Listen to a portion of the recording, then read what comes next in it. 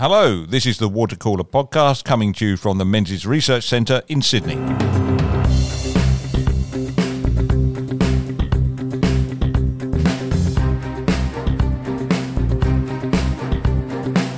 Welcome to the Water Cooler podcast from the Menzies Research Centre. I'm Nick Cater. I'm Executive Director of the Menzies Research Centre. And we like to use these sessions really to explore some of the undercurrents, to test the waters around the issues that are really framing political debate and allowing us to find space to build good public policy options. Today's guest on Water Cooler is somebody whose name will be very familiar to anybody who's followed or even glanced at developments in the culture wars for the last couple of decades. Lyle Shelton came to prominence nationally in his role at the Australian Christian Lobby, where he was an outspoken voice for Christian values, socially conservative values, if you like, on some of the most fractious and difficult issues of the day. I came to admire him greatly, not so much exactly for the causes for which he fought, although they're very important ones, but because of his courage and ability to go into the lion's den, if you like. Lion, welcome. It's a great pleasure to have you here and to talk about your book. Welcome to Water Cooler. Thanks very much, Nick. It's a privilege to be with you. Can I just talk about that lion's den experience? And it was your preparedness to go into interviews, or I think you were on Q&A, weren't you, a number of times, I seem to recall. Yeah. And that's a very hostile environment, right? Even if you're only slightly to the right, it's a hostile experience. But for you to uphold those values that are anathema to not just the entire panel and the host, but the audience, it's very intimidating, isn't it? Did you find it so? Yes, I did. It's a hostile environment. It's set up and almost rigged. They would place people in the audience who were players in the debate, not just ordinary punters. And for example, one of the hot issues at the time that I went on Q&A was the whole safe schools issue of gender fluidity and whether or not children should be indoctrinated into the idea that they could be a boy or a girl. And Q&A that night had one of the actual authors of the Safe Schools program in the audience, but of course they never disclosed that. He just came across as a teacher. So that's typical of the tricks of our ABC that we fund and the left in general. Cut them some slack. I mean, they are there, obviously, to entertain. That's part of what they're there to do. But I think not everybody understands completely how constructed that program can be in a way that deliberately makes it difficult for panellists almost always on the right. Yeah, look, that's right. It is constructed. And look, I went there in good faith. And I think if they asked me again, I would go back because I'm not ashamed of the things that I believe in, that I have a conviction about. I believe they're evidence-based. And I guess that's the frustration is when it's very difficult to make a point and make it fairly and be given a fair go on a show like that. But I believe the positions that I've taken over time are defensible in evidence. And so I'm not afraid to go and give an account in any environment. That includes Q&A. As I mentioned in our introduction, we're here to talk about your book, I Kid You Not, Notes from 20 Years in the Trenches of the Culture Wars, published by those excellent people at Connor Court, with a very good foreword by Jim Wallace, the founding figure, I think, in the ACL, and a great admirer of yours from reading the foreword. But first, I mean, the book's titled I Kid You Not, and it's about your story of your life or part of your life. But let's go to the bit you don't talk about so much, you as a kid, growing up in Toowoomba. Just give me a bit about your background. What went into making Lyle Shelton? Well, I wasn't trying to write an autobiography, and it wasn't necessarily trying to be evasive about that. I focus on the political battles. But yeah, I grew up in Toowoomba. I loved growing up in Toowoomba. It's a great city. My family all still live there. I'm living in Brisbane these days. But my dad was a pastor of a charismatic church, or what people might refer to as a Pentecostal church.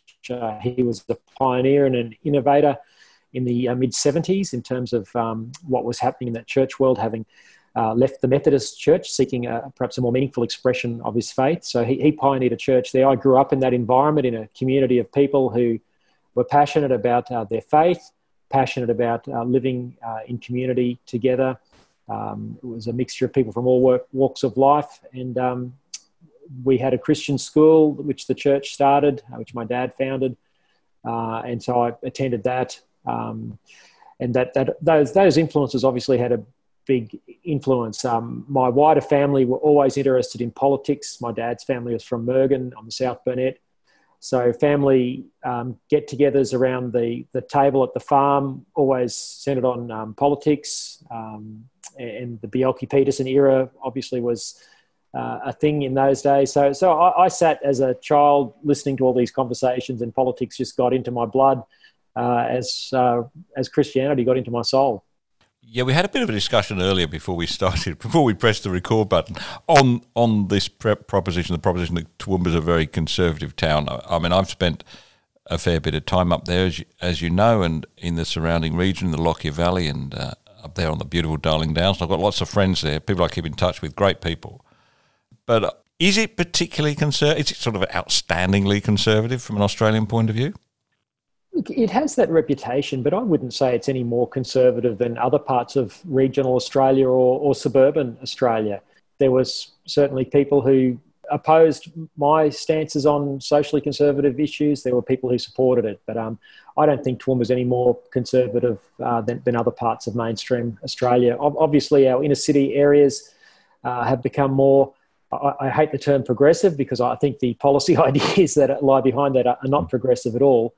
But I think Toowoomba is very much a snapshot of mainstream Australia, and I'm so glad I grew up there rather than in perhaps more of the woke areas of the nation. Perhaps this is just an indication of quite how out of touch the mainstream elite, if you like, the intelligentsia in our inner cities are.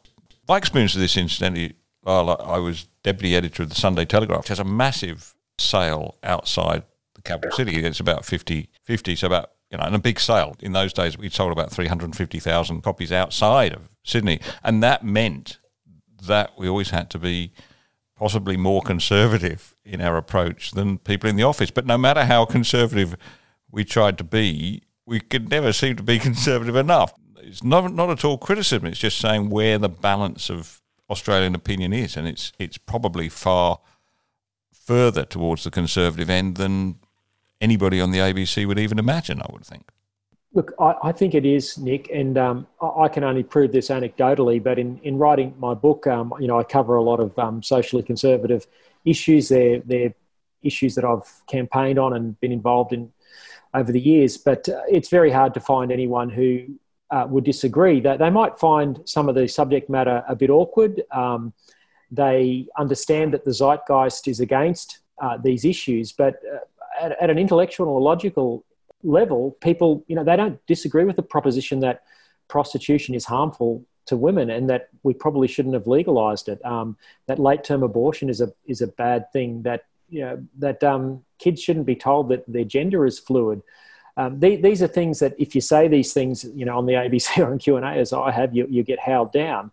But I've found very few mainstream Australians who are not religious like me don't disagree with the sort of propositions on most issues. I think the problem is the media gatekeepers don't allow the other side of the debate to be told, and I guess that's what I've tried to do in my own way in this book. Yeah, and look, let's be fair about this. I mean, we are Menzies Research Centre. We're affiliated to the Liberal Party, and there are many, many great people of goodwill and honest intent within the Liberal Party on both sides of some of those debates.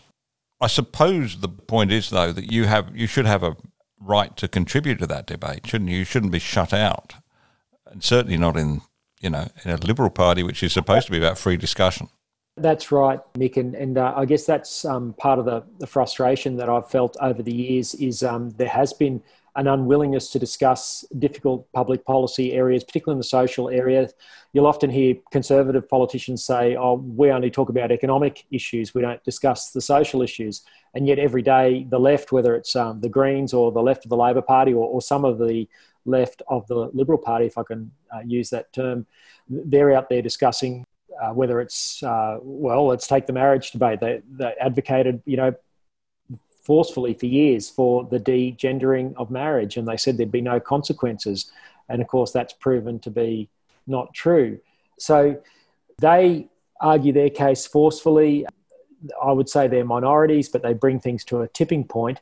And then the rest of mainstream Australia is left with the consequences of these issues. I think the other side of the story is often not told by the media or even by those who hold positions of power in politics who shut down debate. And I've seen that from my earliest days as a young councillor on Toowoomba City Council, finding that bringing evidence to the council table on social issues was not welcome because it was just assumed that society has moved on from those debates, whether it was prostitution, whether it was so-called adult entertainment that involved using young women for the entertainment of men in ways that I won't describe on this podcast.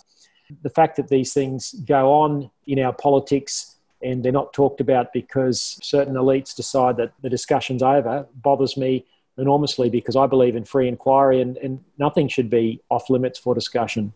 One thing you do, I think, quite well is tease out the contradictions in some of the positions on the sort of cultural left. And particularly, you draw attention to the fact that the Me Too movement has been very strong, possibly well-intentioned, and in some areas quite effective in bringing justice for women who've been abused in some way by a powerful man. But there's no, or virtually no, discussion or concern at, say, live online porn or women who are prepared to abase themselves in that way for the pleasure of presumably mainly of men. So there is a hypocrisy here, isn't it? And sometimes hard to figure out why. I think there's a lot of cognitive dissonance in our society, Nick, and on a whole range of issues. I mean, pornography is a great example. And I mentioned this in the book. I mean, the week before Harvey Weinstein was exposed for his terrible abuse of many young actresses over many years on the casting couch, the week before that happened and Me Too was spawned, Hugh Hefner died. And so a week earlier, everyone's saying what a fine fellow Hugh Hefner is, who gave us sexual expressionism and anything goes. All those stories coming out this week of the abuse of the women in the Playboy Mansion, I noticed on news.com. So the world is saying what a fine fellow Hef was, and then Harvey Weinstein is exposed for living out Hef's dream, Jeffrey Epstein, another one. So I think we've got to have a good hard look. In my political journey, I've often found myself with strange, I'm not going to use the term bedfellows, but fellow travellers in terms of radical feminists who I've gone to parliamentary inquiries with on whether it's on the issue of prostitution, adult entertainment, the radical feminists who get the inherent exploitation of women that goes with so much of the public policy that we've liberalised in recent years, have become friends and supporters. And more recently on the issue of commercial surrogacy, which of course is the next thing that our friends in the same-sex marriage movement are arguing for, so that two men can have the benefits of same-sex marriage by having unfettered access to babies through a rental market in women's wombs and a monetary trade in human babies. This is the sort of stuff that's not being talked about in the media, but it's all there in taxpayer-funded reports, pushed through in public policy. But because conservatives say, no, we don't talk about social issues, the left just get away with this without any public debate. And it's just a few crazies like myself on the conservative end and the radical feminists on the other end of the spectrum that are raising these concerns in the public square.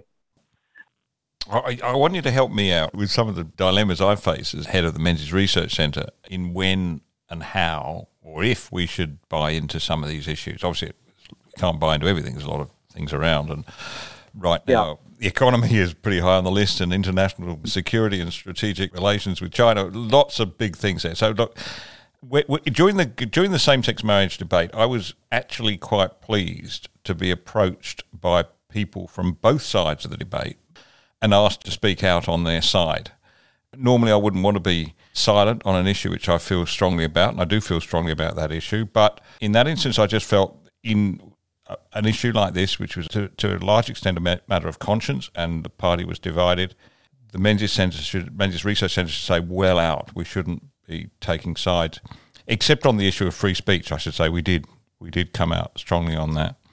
But recently, I've been sort of tiptoeing around the LGBTQ issue, and I've decided that we have to weigh into this because all these things ultimately have a big effect on public policy beyond the issue themselves, don't they? They have an effect on a long-term effect on, the erosion of the institution of the family, for instance, which is something about every Liberal should be very concerned. In your view, you advise me, what should I do? Well, far be it from me to advise you, Nick. I've been one of your greatest fans and read your work for many years and really respect and appreciate it.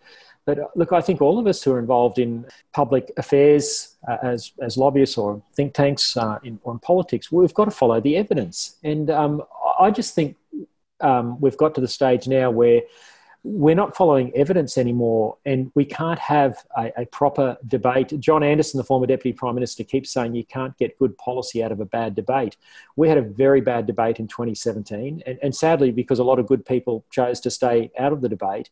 But everything that the Coalition for Marriage, of which I was a spokesman for, said has come true. We said this would be a referendum on freedom of speech and whether children would be radically indoctrinated into gender fluid ideology. Now, you've had Claire Chandler on your program just a few weeks ago being sued by activists for saying that, biological males shouldn't be participating in women's sport. I'm being sued by a couple of drag queens for saying that gender fluid drag queens and drag queens who are representatives of the adult entertainment industry are dangerous role models for children. Now, we said freedom of speech would come under pressure as a result of this political agenda, and it is. It's weaponised state-based anti-discrimination laws. We said that children would be indoctrinated, and they're being indoctrinated. Safe schools or variations of it are now compulsory in most Australian states, including states that are governed by Liberal Party governments. And I just think we can't afford to ignore these things anymore because they're having consequences. And the silence of so many people in the years leading up to the 2017 marriage plebiscite and the acceptance of the claims of the other side that love is love and there's no consequences was naive. And we're now bearing the consequences of that. So I just think we can't afford to sit back out of these cultural debates anymore. They're all being driven by the same people, whether it's the radical left on the climate debate or on the identity politics. And I think we've got to, wise up to the fact that there's a serious agenda globally. They're active. They are using the tools of democracy. We're not. And now we're paying the price. Well, thanks. I think you've answered the question for me. So I think you're right. When you see that this is impinging on free speech or freedom of religion or any of the freedoms which we hold so dear, that's the point at which nobody can afford to remain silent. But also justice for children, Nick, and this didn't get as much airplay as it should have, but it was all there in black and white. I mentioned Tim Wilson's report as Human Rights Commissioner called Resilient Individuals in 2015, and that report advocated for commercial surrogacy. I was shocked when I read that. And it said commercial surrogacy is needed so that two men can realise the benefits of same-sex marriage. Now, I think it's incredibly unjust to create a monetary trade in human babies and a rental market in women's wombs. Now, it's not hard to find this stuff. It's there in taxpayer-funded reports, and yet it's not being called out. And I think we've got to get involved in these debates. I think what you've illustrated there is that the devil, probably literally the devil in this argument, the devil is in the detail. And it's okay to ask people a question, well, do you think that people of same-sex attraction have the same rights as everybody else? Well, yes. But then when you look at the consequences of that and what that leads to, so as you say, surrogacy, and the details of that surrogacy, the issue of renting a womb, if I can put it in that rather emotional way, these are things we've got to consider. Oh, do we want these things? Should we allow those things in this country? Are they good? Are they good for the child? Are they good for the biological mother? You've got to probe these things, haven't you? We have, and they are horrible. And by saying these things and opening up these questions, I mean no ill will towards same-sex couples. I supported the removal of all discrimination against same-sex couples back in 2008, 2009, when the then Rudd government did that. So But there comes a place where you've got to look at the public policy consequences of certain moves, and degendering marriage, has those sort of consequences. And that's just but one, Nick. And I'm sure you didn't want to labour the whole podcast on same-sex marriage, but it was an important debate, and the consequences are ongoing. And the consequences of not probing the claims of the other side and just accepting them on face value continue to be enormous. We still haven't fixed the issue of free speech or freedom of religion, or how we are going to navigate justice for children in this brave new world. Yeah, you're right. I do want to talk more about the consequences of that debate, the debate itself. The debate's over, and I thought one of the most heartening things was really how the people on the no side, a lot of them are heartbroken, a lot of them are very downcast, but they accepted the result, right? There was nobody said, look, we've got to relitigate this, we've got to argue it again. I mean, what's happening in Brexit in Britain, where the anti-Brexit people are saying, no, we've got to have no, it didn't happen. And I thought that was of great credit to people like yourselves and others at the forefront of that debate. But the consequences are there, and I want to talk about freedom of religion, but first the consequences, personal consequences to you. So let's refresh people's memories. During that debate, the headquarters of the Australian Christian Lobby was essentially, I think, firebombed. I think that's the expression we'd use, is it? By a turned out to be a rather sad individual who later committed suicide. That was very sad. But the police came out right away and said, no, this was not related to the same-sex marriage debate. And yet, as you show in your book, there was no doubt that it was, by the utterings of this man himself, even including in his police interview. What motivated the federal police, because this was in Canberra, what motivated the federal police to deny the obvious? It's a really good question, Nick, and it's one that I think about a lot. It's been almost 3 years since that fateful day. I can only think that the federal police, knowing what they knew on the night of the bombing, from the interview that this poor distressed, badly burned, he was trying to kill himself on the night and he failed. They did a 5-minute video interview with him in the emergency room at Canberra Hospital, where he confessed to the fact that he didn't like the ACL, he knew who we were, didn't like religion, didn't like our views on sexuality, etc. And of course, later on it came out, once we got his name, that he had been an activist in the United States during the gay marriage debate in California, worked with Democrat politicians. And yet the police said the very next day, with all this, in possession of all this information, by 11 o'clock the next morning after the night of the bombing, that there was no political, religious or ideological motivation. Now, by the definition of terrorism under the Attorney General's Department, a bombing of this nature with that sort of motivation constitutes terrorism. And I think the Australian Federal Police, and I'm hypothesising here now, but I think they were desperate to create a situation where they did not have to tell the Australian people that what had happened at the ACL was an act of domestic terrorism. I think that's the reason for saying what they said, which of course was later proven by some terrific journalism by Cameron Price of Channel 7 and Miranda Devine of the Daily Telegraph to be completely false. So the result for you personally, though, is that you and your family essentially needed protection because the same-sex marriage, or I'm not saying the mainstream same-sex marriage protagonists, but some on the fringes saw fit to put your address out on public. This is where this man lives, and you had to install your own protection. And even now, you have to watch your own security.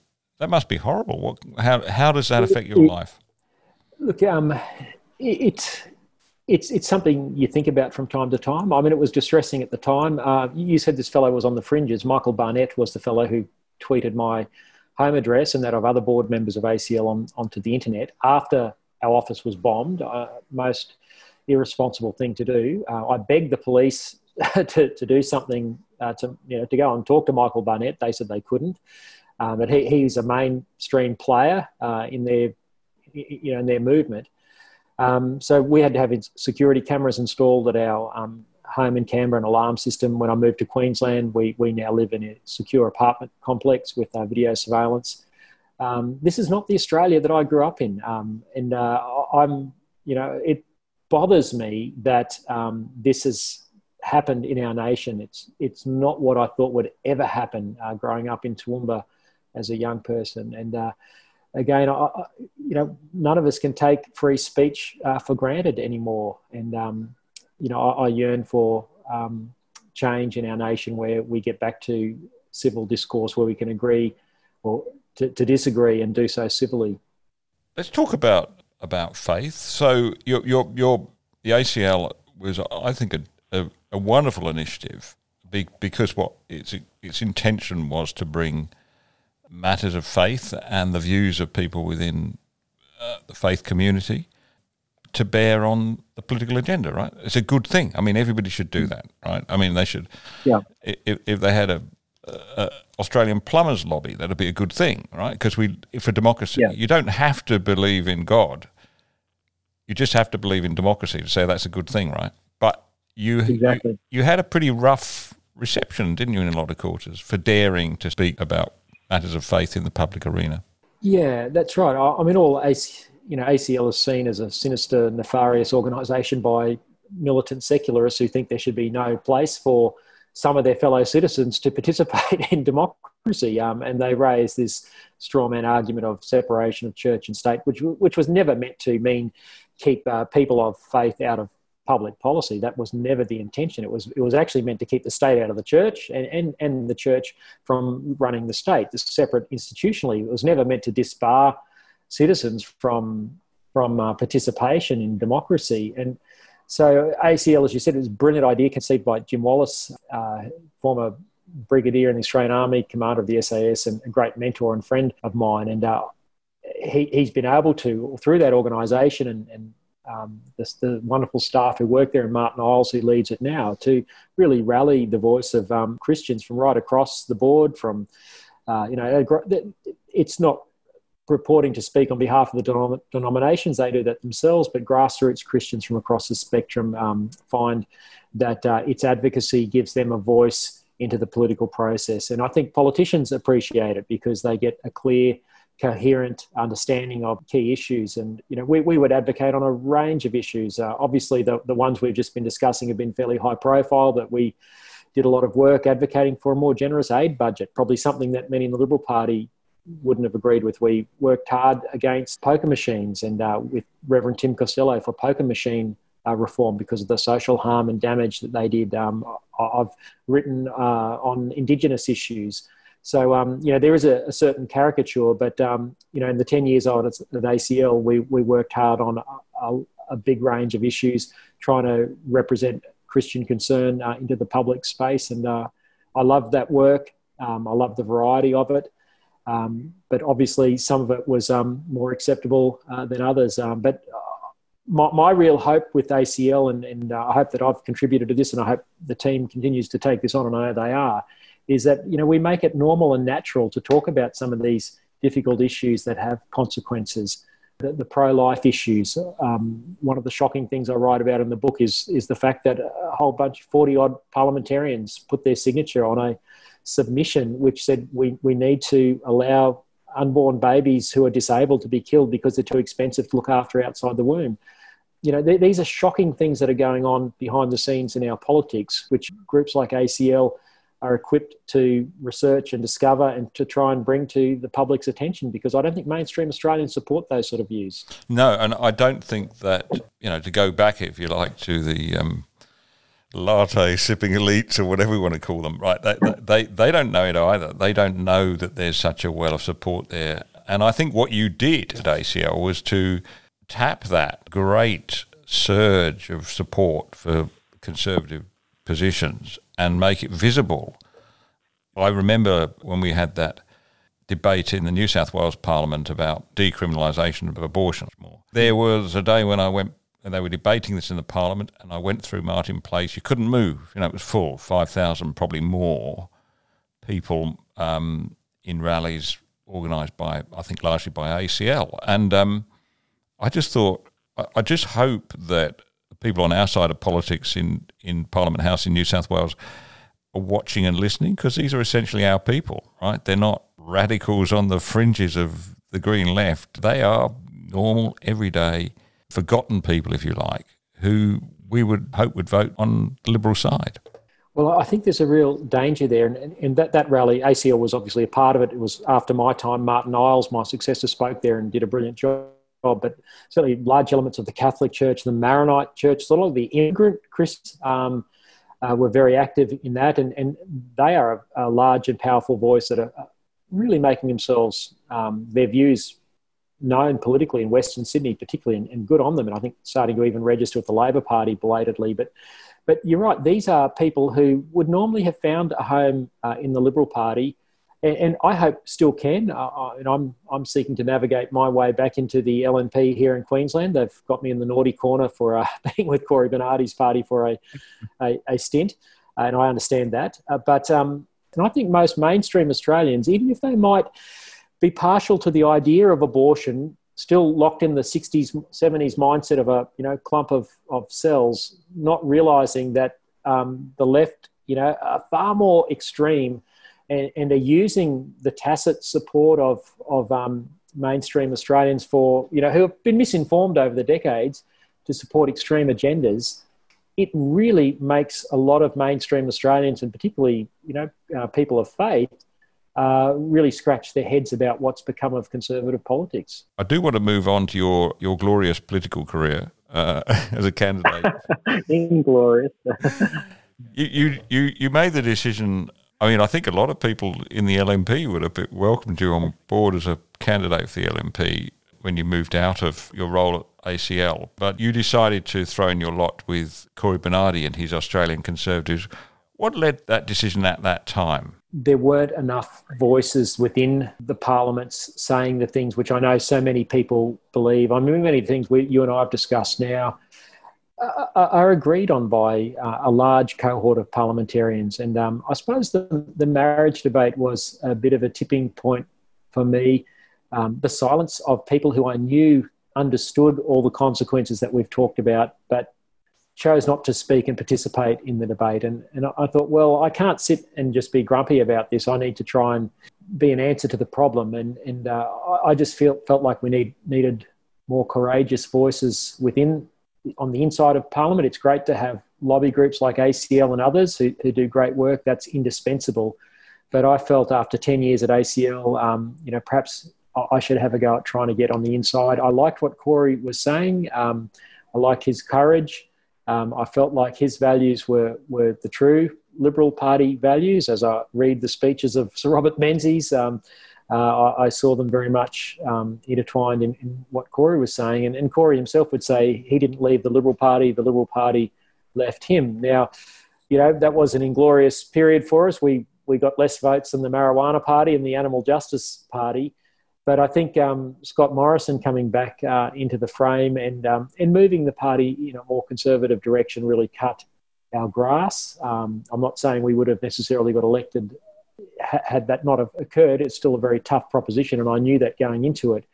But there's no doubt I think the Liberal Party is returning to is being more responsive to conservative concerns and to its true base, in my opinion. Look, I have no regrets about it. I enjoyed the experience. I have great admiration for Cory, but I do think there's still a great need for people to find their voice and find the conservative voice within the Liberal Party to advocate for them. It's not because the party policy isn't necessarily aligned. There's often just a lack of advocacy, and the Greens get up every day and they make their case for their crazy ideas, and before long, after a few years or decades, they're mainstream. And I think the reason why Australians have drifted is because they're not hearing the other side of the debate. And politics is really important to ensuring the other side of the debate is heard, but it's not heard enough. Well, we could go on talking forever, but we must draw this to a close eventually. But first, finally, perhaps, let's talk about Prime Minister Scott Morrison. After he became Prime Minister, he was quite quick and open to declare his Christian faith, not just his Christian faith, but his Pentecostalism. And a lot of people thought this is going to go badly for him, but it didn't, did it? I mean, there was almost universal acceptance that was him, and it was part of who he is, and good on him, I thought. Is that what you picked up? Yeah, absolutely. Look, I think the best thing you can be is be true to yourself. And, I've known Scott since before he got into, or just before he got into Parliament. And he was very open at his first Meet Your Candidate forum that ACL ran, and that was a public event. In his maiden speech, he was very upfront about his Christianity, his Pentecostal Christianity. And I think good on him for being true to that. And I think, Australians, that they may not be people who wear faith and religion on their shirt sleeves. They don't. But they respect people who are authentic about where they are. And I think full credit to Morrison for being upfront with the people on that. And I think deep down people do understand that there's a certain virtue and moral compass that comes from Christianity. And I think even if people have drifted away from certainly overt faith, they respect what comes from that wellspring and can see that that is actually, a force for good in the nation and in public life. And I think they give him marks for that. I think they do. No matter what the atheistic elites say, and no matter the sins of people in the church or sometimes the church itself, that it's not infallible, right? Yeah. Despite all that, I mean, most people in this country have got tremendous respect for anybody with faith and a commitment, as often flows from Christianity, to a life of unselfishness, to a life of treating your neighbour as you would yourself. And it's evident to me every year, and it's sad, probably COVID's going to kill this one too, but the Salvation Army, whenever they go out with that appeal, it's a very hard-hearted, cold-hearted Australian that doesn't dip his hand in his pocket at that stage, isn't it? Yeah. Absolutely. Look, I've had the privilege of door knocking for the Salvos on many occasions, and the generosity of Australians is incredible. And that's a shame of COVID. Look, I think, yes, you're right. There have been some terrible sins in the church, and certainly the church is not perfect. But I do believe the church is indispensable to Australian life. And as we are grappling around in this postmodern world, trying to find our moral compass, having, lost our moorings, I think people are looking for meaning and purpose in life. And there's no doubt that virtue does come from the Christian religion, and the virtue that's made nations like Australia and America and Great Britain great has come from the wellspring of Christianity. It hasn't come from atheism, secularism. That's been a disaster in the 20th century. It hasn't come from other religions, as much as there are some wonderful aspects of other religions like Islam and Buddhism. There's truths in all of them, but there's essentially something that's come from the wellspring of Christianity that has animated Western civilization, that's made countries like Australia a place where people from all over the world want to come and live. And that hasn't been an accident. And I think we need to rediscover some of those virtues as a nation, chief of which is the ability to make proper scientific inquiry, whether it's into the hard sciences or the social sciences, before we make public policy. Yeah, and that's an aspect we haven't had time to discuss from your book, your insistence on following the truth, and not just the truth in spiritual terms, but the truth in scientific terms, wherever it leads us. And you've got some interesting things to say about climate change and other issues on that. But look, I'll thank you for joining me, and I might just stray from my normal careful path, and normally I avoid getting into internal party politics, but can I just say that I think it would be a jolly good idea if the LNP went out and slaughtered the fatted calf and welcomed the prodigal son home. You've got a great contribution to make, and thank you so much for joining us. Thank you, Nick. That's very kind. It's been a privilege to be on this podcast.